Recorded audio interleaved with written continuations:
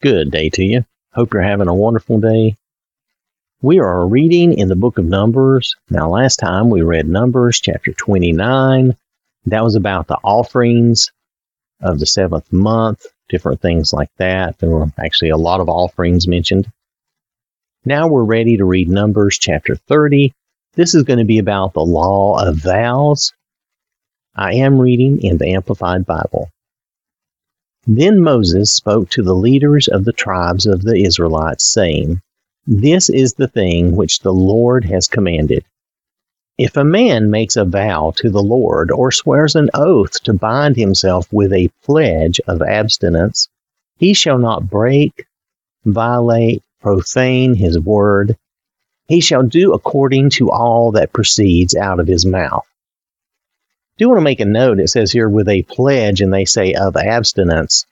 And while they did have such pledges, I don't know that all vows would necessarily be a vow of abstinence. You could be making another type of vow with your neighbor. So I just wanted to mention that. This seems to make it very specific.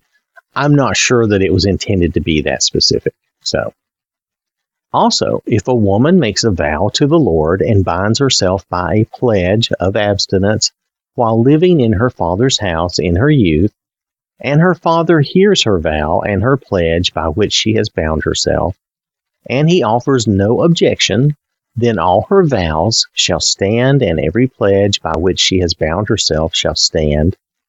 But if her father disapproves of her making her vow on the day that he hears about it, none of her vows or her pledges by which she has bound herself shall stand, and the Lord will forgive her, because her father has disapproved of her making the vow.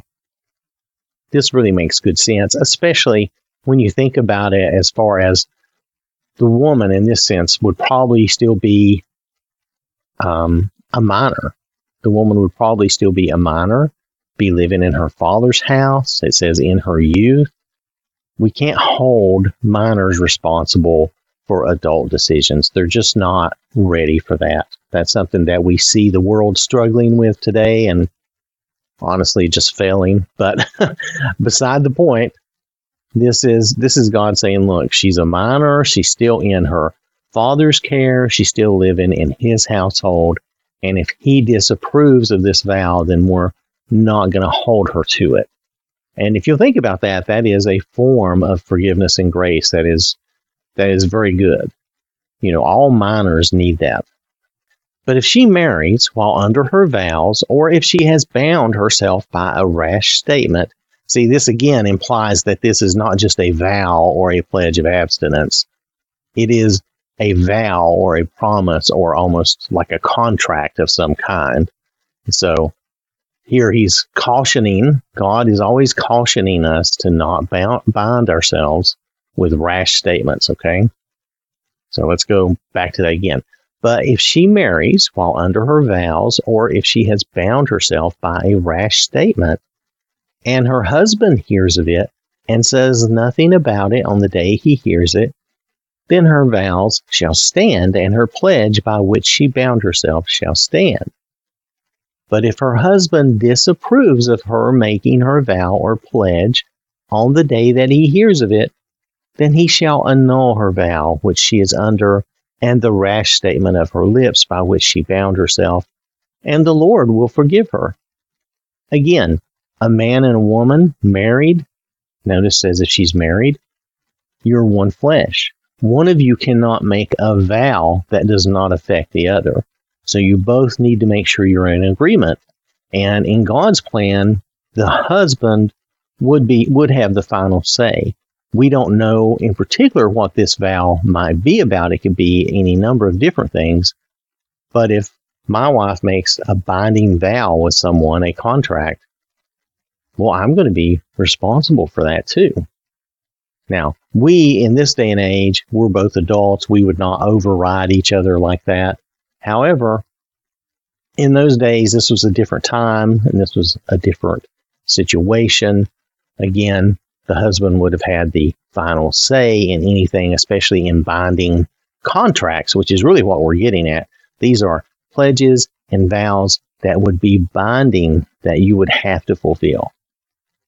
And for most of those types of things, even today, if my wife goes on some sort of loan or debt, if she goes into some agreement like that, well, I'm going to be the second in line to pay it off if she doesn't pay it off. And really, in our household, I'm going to be paying it off. That's just the way it is. That's fine. I have no problem with that. And my wife, I totally trust her. There's no problem there.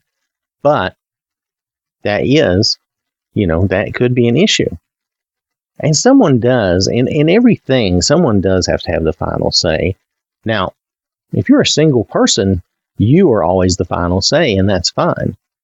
But when you get married, you've got to weigh these things out. Some things, I think my wife knows better, and I kind of let her have that final say about those things. But then there's some things that I know better, and I have the final say in those things because I'm like, I know. So it varies, and sometimes you could have little disputes in your marriage about things like that. You've got to decide which way you're going to go. At the end of the day, though, you've got to have some trust and belief in each other, and you've got to know each other and know, who's the stronger in this area and who's stronger in that area, and you've got to kind of work those things out between you. I didn't mean to get into a whole marriage thing. Let's move on from here. This is just another example, though, of the Lord's grace when people make sometimes rash statements and decisions. You'll notice so far here, the man does not get this option. The man had better not be running his mouth rashly and creating contracts and pledges he can't fulfill, right? Okay. But the vow of a widow or of a divorced woman, everything by which she has bound herself, shall stand against her. However, if she vowed in her husband's house or bound herself by a pledge with an oath, and her husband heard it, but said nothing to her and did not disapprove of her making the vow, then all her vows and every pledge by which she bound herself shall stand. But if her husband absolutely annuls them on the day he heard them, see, he wouldn't necessarily know about them, but when he finds out about them, if he annuls them, that's what counts. Then whatever proceeds from her lips concerning her vows or concerning her pledge shall not stand. Her husband has annulled them, and the Lord will forgive her. This is actually a good thing. This is not a bad thing. It may sound bad and controlling to some people, but the way this is intended in a good way. Two people can't run around making contracts and pledges without each other knowing it and really be one flesh and one family and really be expected to get through life that way. It's going to be very chaotic, and you're never going to know what's coming and going. It would just be a mess. Every vow and every binding oath to humble herself, her husband may confirm it, or her husband may annul it. But if her husband says nothing to her concerning the matter, from the day to day when he confirms all her vows or all her pledges which are on her, he has confirmed them because he said nothing to her on the day he heard them. But if he indeed nullifies them after he hears of them, then he shall be responsible for and bear her guilt for breaking her promise. So in other words, if the husband does not break it, he too shall be responsible for her breaking. That goes back to that when we get married in a very spiritual sense and really in a very legal sense in our country, we're one. We are combining ourselves together. We are coming together as one unit, two married people together as one unit. We are making ourselves one. We're joining ourselves to each other. These are the statutes which the Lord commanded Moses between a man and his wife, and between a father and his daughter while she is a youth in her father's house. So that is the end of chapter 30, a rather short chapter. The law of vows is what the heading is here on my Bible, my Amplified Bible, but I think it's very interesting that you'll see that the man does not get this forgiveness, and the man, you could say, well, no one can nullify the man's vow. That's true, that puts a lot more responsibility on the man. The man really has to be the man. He has to not be rash. He has to really think things through. The final responsibility does rest with the husband. You may not like to hear that nowadays. You may not like to think about it that way. And when you're in your father's house, when you're living in your father's house, whether you're technically a minor or not, really, if you're still living in your parents' house, you're basically still a minor. Your father is the final say. He's the final authority. And then your mother. Your mother would have almost exactly the same authority. I mean, there's very little difference. Occasionally, though, if there was a dispute, the father would be the final authority. And that's the way it's supposed to be. It's not just a tradition. It is a godly and Christian statute. And in this case, you'll notice, like I said, the man really has the ultimate responsibility, not just authority. Okay, let's forget that word for a minute. Let's look at responsibility. He is responsible for his vows and his wife's vows.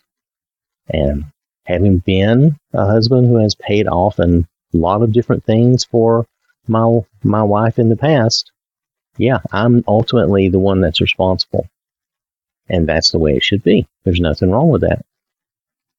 So I want to thank you for listening. Hope you have a wonderful day.